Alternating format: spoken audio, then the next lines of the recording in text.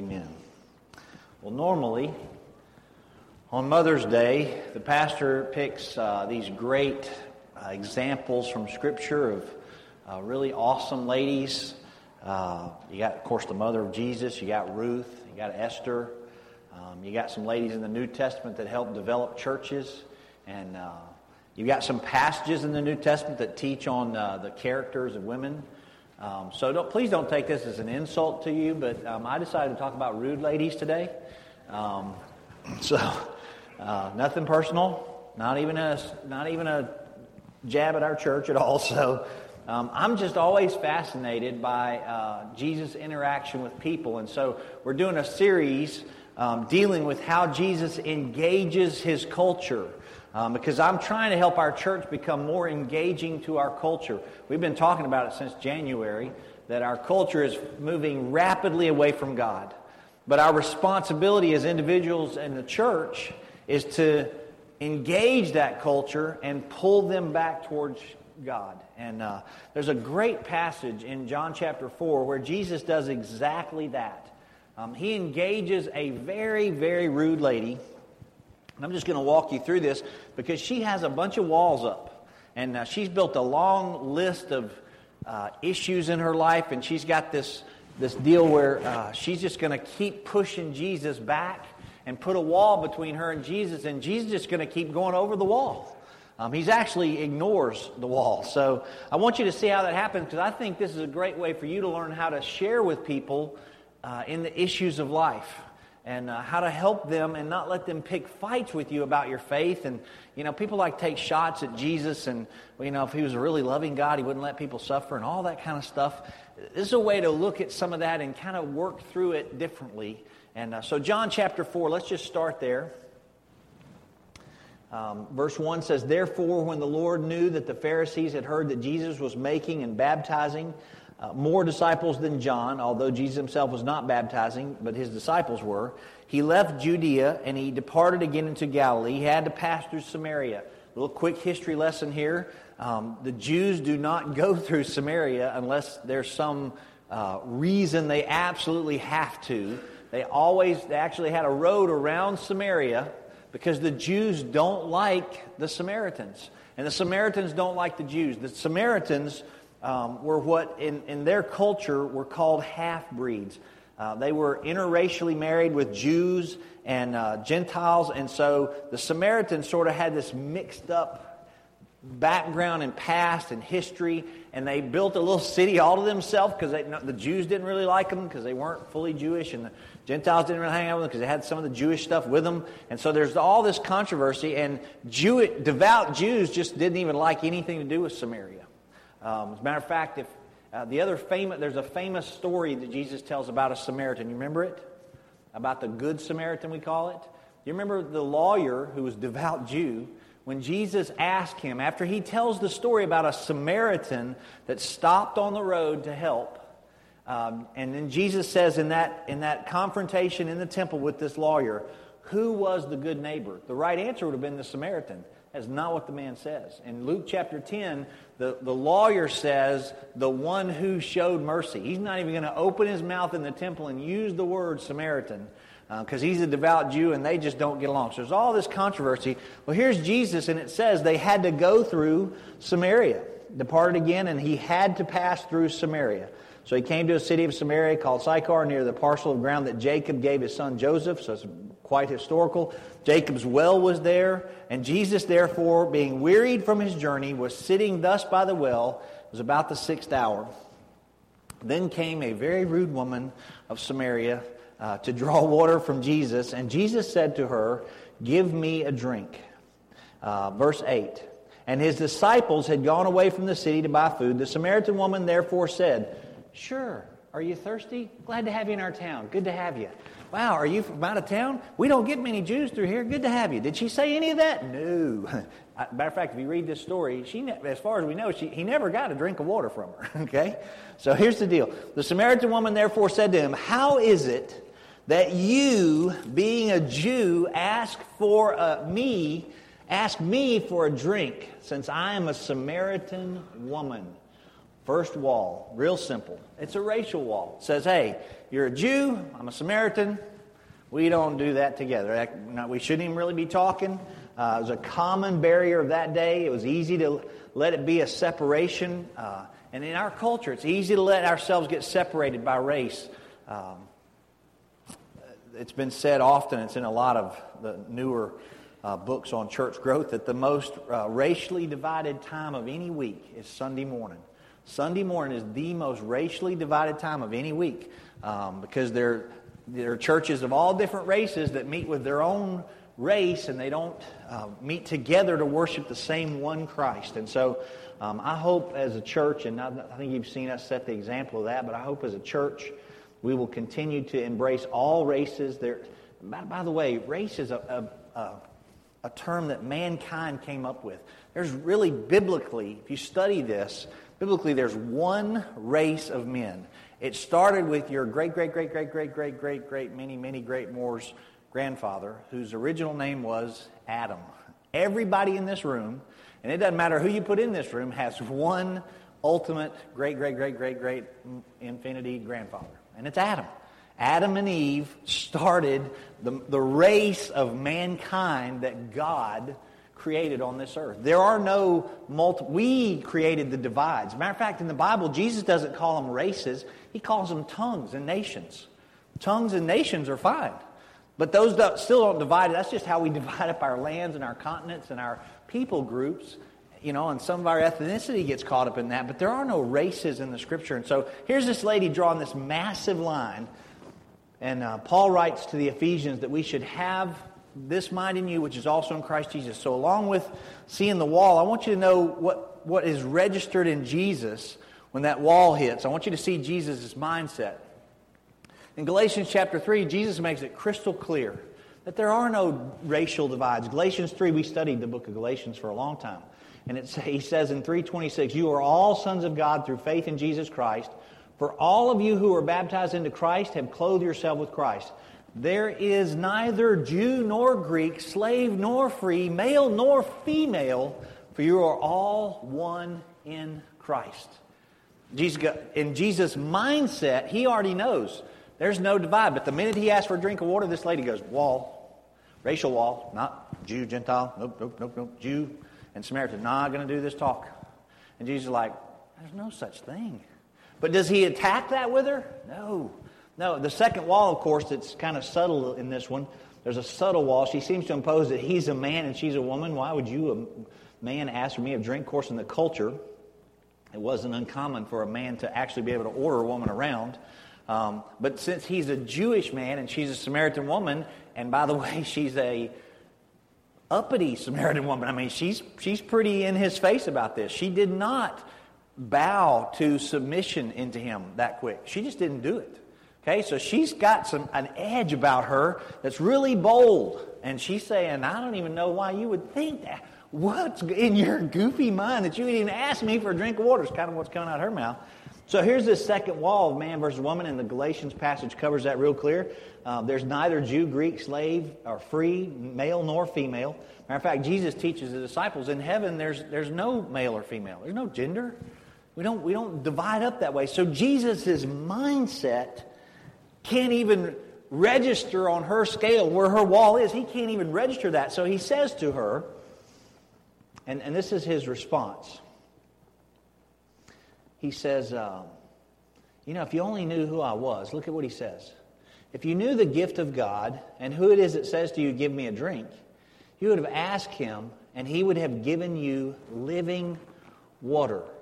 Now, I want to boil that down to how it translates to me, because I've thought through this a whole bunch. I've read this passage a bazillion times, and I absolutely love this moment in Jesus' life with her, because he has so many bullets in his gun to destroy her theologically, pragmatically. I mean, he can take social, economic rows with her. He can just tear her apart right here and say, you have no concept of what you're talking about. That's not what he does.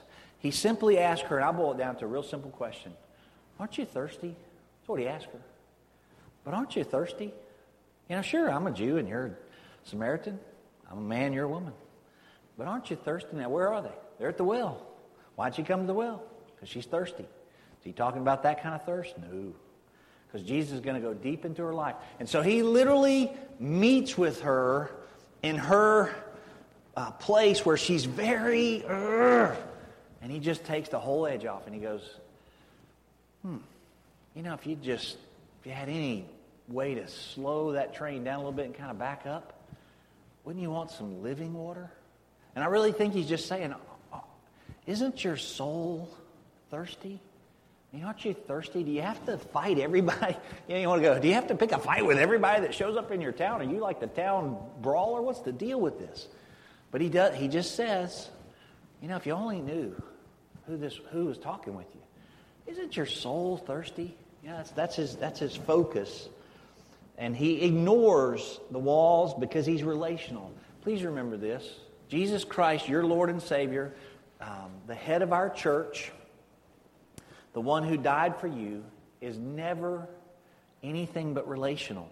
All through the Scripture, he is relational. He's building relationships. And so he's not legalistically minded. He's not racially minded. There's no anything else in him except just love. And so he says, aren't you thirsty?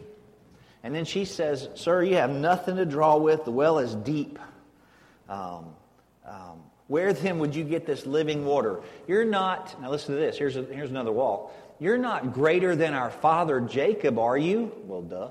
Who gave us the well and drank of it himself and his sons and even his cows drank from this well. Now she's got this wall called her ancestry.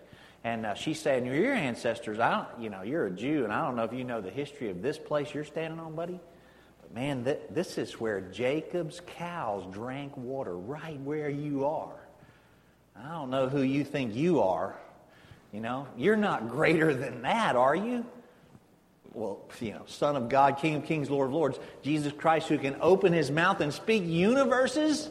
You think he might be a little greater? But does he take that on and go, let me just prove that to you for a minute here. I'll create a son just for you or something. He doesn't do any of that. He just lovingly, patiently looks at her and begins to address the question. She was saying, look, I have this rich, rich heritage as a Samaritan. This is my ancestry. This is my past. I am a grandson of Abraham and Jacob, and his sons drank from this well. But you being a Jew, you wouldn't understand any of that. Oh yeah, they don't understand anything about Abraham, do they? You wouldn't understand any of that. You wouldn't understand my past. She's saying, you can't relate to me. Don't start relating to me. Remember, he ignored that first wall, the racial wall. So now she's taking another stab and saying, I don't know what you're thinking, but we're not going to have some sort of friendship here. You can't relate to me. Push back. Can't relate. You ever had anybody do that? Well, you can't. When you try to share what's going on with you and God in your life, and they go, that's great for you, but you just don't understand my past. You don't know what it was like to be in my home when I was raised in my home. I was raised in a broken home, or I was raised in an alcoholic home, or I was an only child, or I have this crazy family and crazy extended family, or you don't know my in-laws, or whatever the deal is. They draw these lines and they say, I watch all these couples look at each other when I said in-laws. It's okay. Don't get mad at each other on Mother's Day. It's okay. But you got to look at it and go, there's not all this divide in there. When this woman's saying you can't relate, Jesus is going, oh man, am I not greater? But in Jesus' mindset, you got to look at what he would be already registered in his head as reality for him. There's a passage in John chapter 10 that he'll teach the disciples not long after this, where he says, John 10 verse 14, he says, I am the good shepherd. I know my sheep know me. Just as the Father knows me, and I know the Father. I lay down my life for my sheep. Now in this passage in John chapter 10, Jesus has said, he is the sheep. He's the shepherd of the flock that belongs to him. He's the shepherd of the flock in John chapter 10. And he's telling the Jews, there's a flock that belongs to me. There are wolves that are coming into that fold, by the way. That's the Pharisees. John 10 is all about the Pharisees being bad guys. But he's saying there's these wolves that come in, but my sheep, they know me. And when I talk and walk, they follow me. They don't those sheep don't get lost into the teachings of the Pharisees. They're not following the wolves. They're following me. My sheep know me. But later on in the passage, he says this. I lay down my life for my sheep. I have other sheep. Now he's talking to Jews. He says, I have other sheep that you don't know anything about. They're not of this sheepfold. And I have to bring them also. They will also listen to my voice. They will be one flock and one shepherd. The other sheep are Gentiles, non-Jewish people. Jesus is telling the Jews in John 10, you guys got this little corner on the market on who you think God is and all that, because, God chose the Jews to be His chosen people in the Old Testament. Jesus says, well, hey, there's some of you that are following me, but there's this whole other flock you don't know anything about. They're going to follow me too. And the two are going to be one. That's what Jesus is saying. And so in his mind, he already knows with this Samaritan woman, the ancestry thing has nothing to do with anything. Jews and Gentiles, no Jews, no Greeks, no Gentiles, no slave, no free. He's like, they're all one. So this dumb wall you've put up means nothing to Jesus. Nothing to him. So Jesus lovingly again ignores the wall. And he says, everyone who drinks the water will thirst again, but whoever drinks of this water that I will give him, John 4, shall never thirst. The water that I give him will become in him a well of water springing up to eternal life. Translation, aren't you thirsty?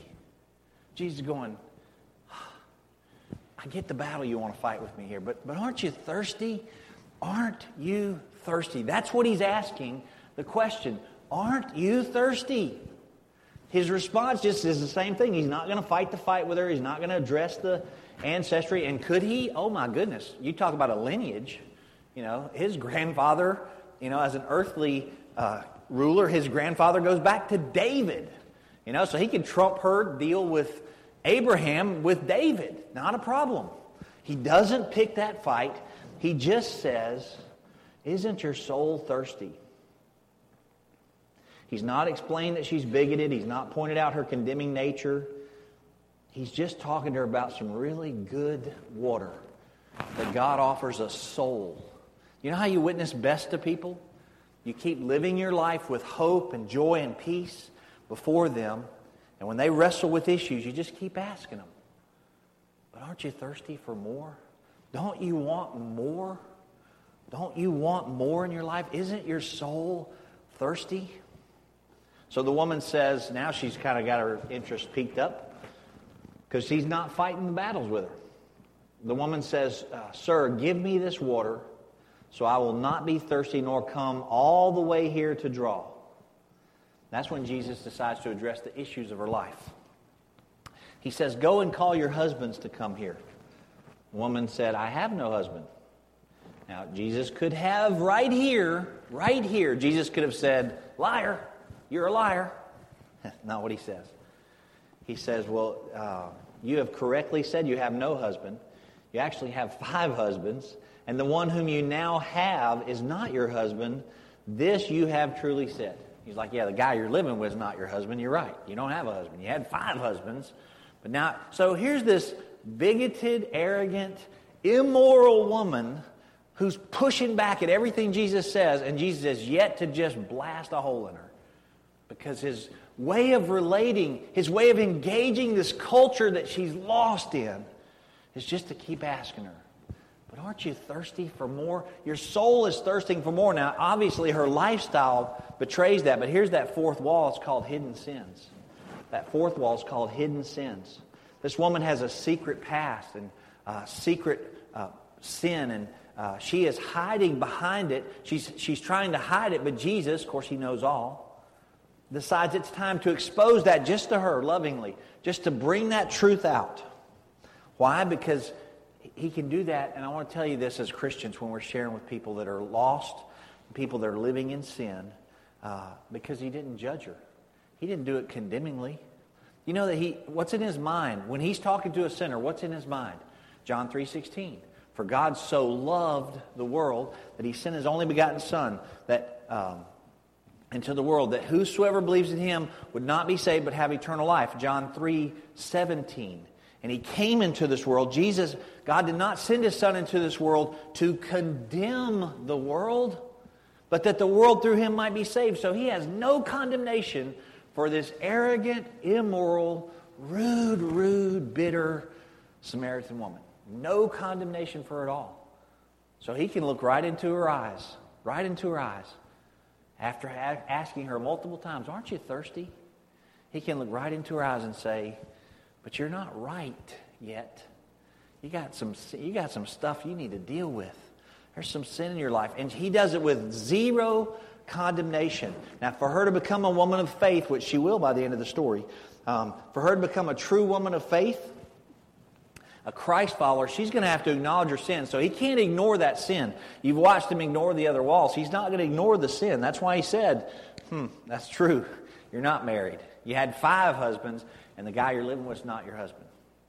So He didn't ignore the sin. And I want to say to us as Christians, when people talk about us being tolerant, it's okay to understand sinners are sinners. But when they want to come to Christ, they have to acknowledge that sin before Almighty God. Here she sits at a well right before God, and it's time. You're going to acknowledge it or you're not. So when you're helping lead somebody to faith, they have to acknowledge the sin. And it's way easier for them to do that if they know you have no condemnation. I don't know how many people I've had sit in my office wanting to tell me a problem, and they're scared to tell me because it's a dark, painful thing, something they've done messed up. And so I just read Romans 1:8. I say, here's how I practice ministry with everybody. There is no condemnation to those who are in Christ Jesus. And then I read John 3:17. He did not come to condemn this world. So whatever sin or struggle you have, you can lay it out right here, because I have sins and struggles in my life. We're equal. We're equal. We'll just work through it together. So then the woman says, well, sir, I perceive you're a prophet. Now she's waking up a little bit. The edge is off, by the way. Now the edge is off. Sir, I perceive you're a prophet. But here's the other wall. Our fathers worshipped in this mountain, and you people, listen to how that sounds. Our fathers worshipped in this mountain, and you people, see the line? There's you and us. That's how we're going to keep it, no matter how much you know about my past. Our fathers worshipped in this mountain, and you people say that in Jerusalem is a place where men ought to worship. 5th wall is the religious wall. She's saying, look, you have a system and a place and a thing and a way of worship, but we're still very different. Even if you are a prophet, even if you know all this stuff about me that I have no idea how you know, you're scaring me. There's too much about us that's different. You ever had somebody tell you that when you're trying to share your faith with them? We're just too different. I don't think we could ever be like that. I don't think I could ever trust Jesus. It's just too different. That's what this woman's saying. Look, you do it your way, I do it my way. There's these religious walls that we've drawn, and I'm not going to cross that boundary. Now, Jesus declares His mindset in the passage right here. He says, look, true worshipers, they worship the Father in heaven. One day, the true worshipers will worship the Father in heaven. One Father, one way. There's only one way, one name whereby we must be saved. Acts says it very clear, Acts 4:12. There's no other name under heaven whereby you must be saved. None.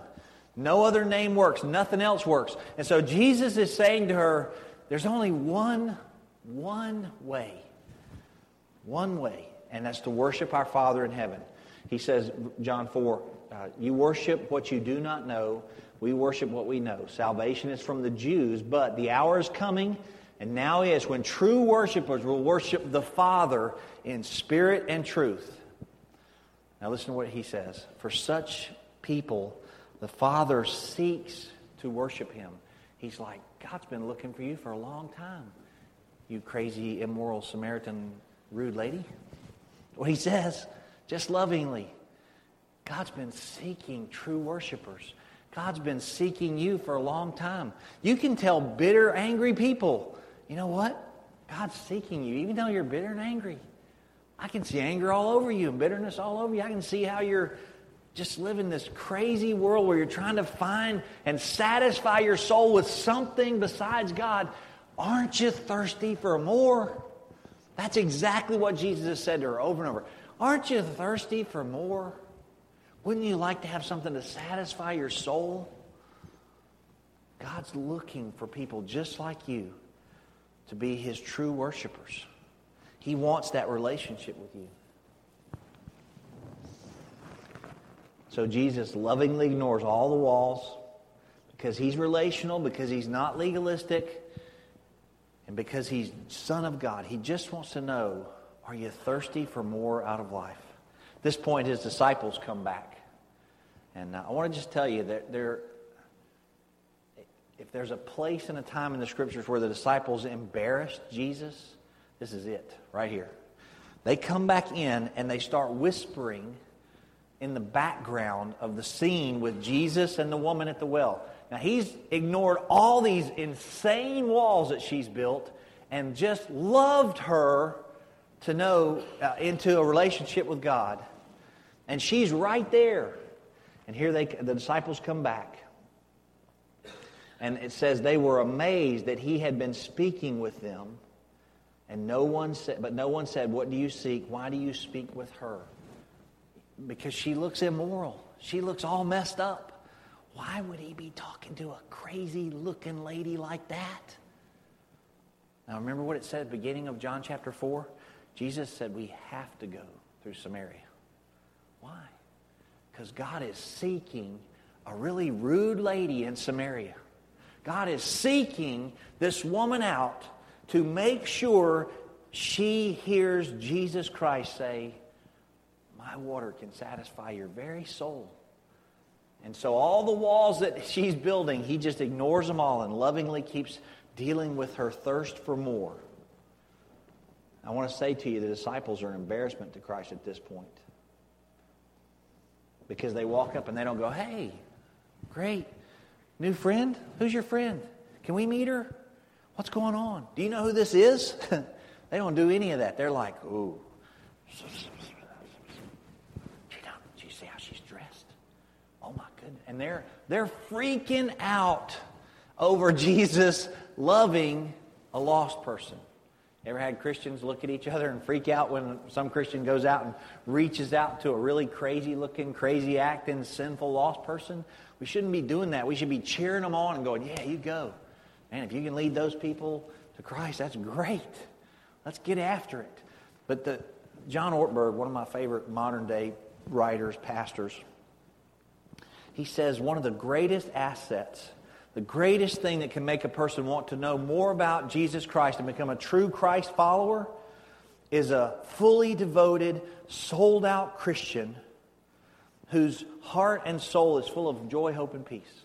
That's one of the greatest assets we have to help lost people come to Christ as a church. You know what the church's worst asset is that drives people away from the church? Christians. The same thing. But it's when they're not fully devoted followers. It's when they're all about themselves and they just have this judgmental, condemning behavior. That's what the disciples walk up with in their heart. And by the way, the lady walks away. Look at what it says. So the woman left her water pot and went into the city. She didn't even take her water pot home. She was so freaked out by them and by the conversation she had with Jesus. She goes to the city and she says, "Come and see a man who told me all the things that I have done. This is not the Christ, is it?" They went out to by the way, the Greek there is, I've found this is the Christ, isn't it? It's more positively worded. They went out to the city and they were coming to Him. Meanwhile, His disciples were urging Him, saying, "Rabbi, you need to eat." He said to them, "I have food to eat that you don't know about." He's like, "My soul is so satisfied right now. My food is to do the will of Him who sent me, to accomplish His work. Don't you say there's only 4 months coming and then the harvest? I say unto you, behold, look, lift up your eyes and look to the fields. They are already white unto harvest. Already He who reaps is receiving wages, is gathering fruit for eternal things. So then He who sows and He who reaps may rejoice together. For in this case, the saying is true, one sows, yet another reaps. I send you to reap that which you have not labored. Others have labored, and you have entered into their labor. He's literally telling the disciples, you need to look out who's coming across the field. He's not saying look onto the fields around the well. Because coming across the field, it says later in the book of John 4, it says the entire town of Samaria is going to come out to this place and have a revival. They're fixing to have a big old revival, a 3-day revival at the well of Jacob where his cows used to drink, because Jesus Christ has been revealed right there. And this immoral, rude, bigoted, arrogant lady has gone back into town and evangelized a whole bunch of people. Well, she didn't go to Bible college to do that. She didn't have any Bible classes. She wasn't even in a good Sunday school class. How could she evangelize? She just simply went, hey, you need to come meet the guy that I just met. That's what evangelism is. You need to meet the guy that I just met. He looked into my heart and soul. And he satisfies. He can deal with you. Are you thirsty? I know the guy that can help you. She left her water pot. She just completely abandoned the work she was doing to go get people and say, you need to meet this Jesus. You know what your heart should be? This lady's heart, after she realizes who Christ is. It should be to go get thirsty people and bring them back to where the living water is. That's what your heart should be. All of us have the ability to make people thirst for more. If we live according to the Scriptures, we make people thirst for more. When your life is stable in the midst of crisis, when your life is solid, when you're standing on the solid rock of Christ in the midst of turmoil and trouble, and when your hope is secure and sound, it makes people thirst for more. We have the ability to make people thirst for more. And the fields are white unto harvest. The fields are absolutely white unto harvest. The Samaritan who didn't even like Jews, she didn't even like the Jews, were ready to know Jesus. She was already going to tell them that we need to know Jesus. Now listen, we look at our culture and we think there's no way in the world we can put a dent in this, I'll just use the terms we studied a few weeks ago, in this materialistic, hedonistic, narcissistic culture. There's no way we're going to put a dent in that. That's how we feel as Christians when we look at how bad the culture is and what's there. But if you were a disciple at the Samaritan well, you would look at the Samaritans and go, there's no way we're going to get through them, especially through her. She's the worst example of any of them. Why would we even talk to her? I want to say to you, God chooses who He chooses to minister to and to help. And anybody, a homeless person, a person you just bump into at the gas station when you're just paying for your gas, anybody can be an evangelist and lead hundreds to Christ if we are just open and willing to hear the voice of God to tell us to talk about what Jesus did for us. It says at the end of this passage, from that city, many Samaritans believed in Him because of the words of the woman who testified. He told me all things I have done. So when the Samaritans came to Jesus, they were asking Him to stay with them, and He stayed there 2 days. Many more believed because of His words, and they were saying to the woman, it's no longer because of what you said that we believe. We've heard ourselves and know that this is the one indeed. This one is indeed the Savior of the world. There's a town revival that took place with one rude woman that just needed to satisfy her thirst, and Jesus couldn't fight the fight. I want to tell you, there's all these people on the internet. These what do they call them on the trolls on Facebook? These people love to find some Christian and take a jab at you. In your little, they put something in your deal when you put a verse up or something. They put a little verse like, well, if God loved everybody, there wouldn't be any suffering or something. And foolishly, sometimes we pick a fight with that guy, or that girl that's doing all that. And I think part of the deal was sometimes we just need to go, aren't you thirsty for more? Is your whole life sitting at a computer picking fights with your fingers typing? You're picking, some sort of battle on the computer with people? That's nuts. Is your life not any more than that? Because my life's way more than that. And I'm very satisfied. I'm very grateful for who God is in my life. So sometimes I think when we encounter those people and they take jabs, you just got to go, but aren't you thirsty for more? I'm not going to battle that battle with you. That's stupid. Aren't you thirsty for more? The drug addicts and the alcohol addicts down the street from us or in our own families, they're thirsty. They're searching for something that satisfies. Your sons and your daughters You know, the people in your neighborhoods that are facing daily deep depression, they are thirsting, and you and I have the answer. We have the answer. We just need to be willing to say, aren't you thirsty? Don't you want to meet the one who satisfied my soul? That's our responsibility. Jesus is constantly saying, I am the source of true thirst-quenching life. I have living water that will fulfill all of your thirst. It'll actually be a wellspring that springs up in you and satisfies everyone who spends time knowing me around you. That's how it works. He's the living water. Jesus can satisfy anybody's soul for all of eternity. All of eternity, your soul can be satisfied if you just know Jesus Christ. And that's the challenge that's before us today, is to become men and women who tell other people about Jesus and His soul-satisfying water without fighting fights with them. We don't have to fight fights with them. We can answer their questions. We can deal with some of their, they got science and history stuff going on, and they're all lost in that. And how do you know the Bible's real and all that? If they're serious about that, not just picking a fight, there's lots of great stuff to show them all that. But if they're just picking a fight, you can go, hey, aren't you thirsty for more? Do you have to fight about everything? Aren't you thirsty for more? I want to ask you to pray now. Let's bow our heads and pray as we close. And